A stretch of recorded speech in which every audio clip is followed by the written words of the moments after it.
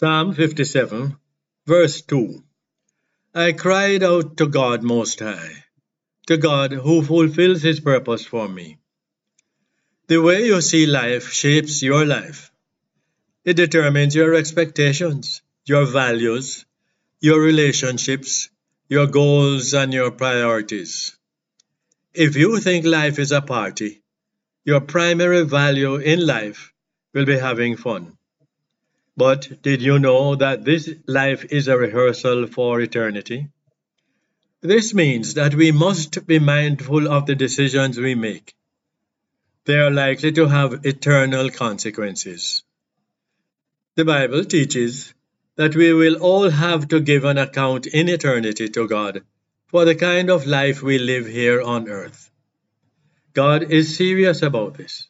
Therefore, we must arrange our priorities to reflect the fact that we are preparing for eternity.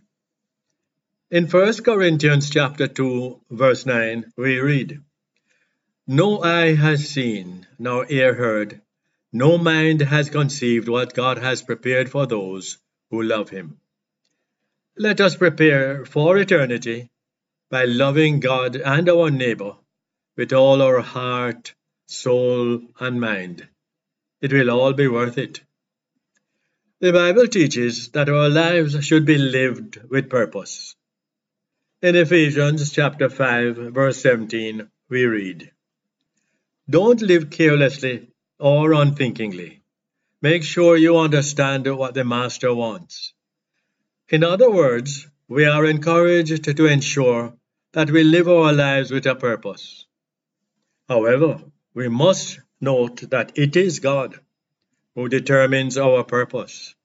Our responsibility is to discover that purpose and seek to fulfill it. The Bible also teaches that life's real meaning and life's real purpose is doing what God wants us to do. And we can know what He wants by living in a close relationship with Him. He will reveal His purpose for your life to you, and you will understand what the Master wants of you. So then, do you have a personal relationship with your Creator?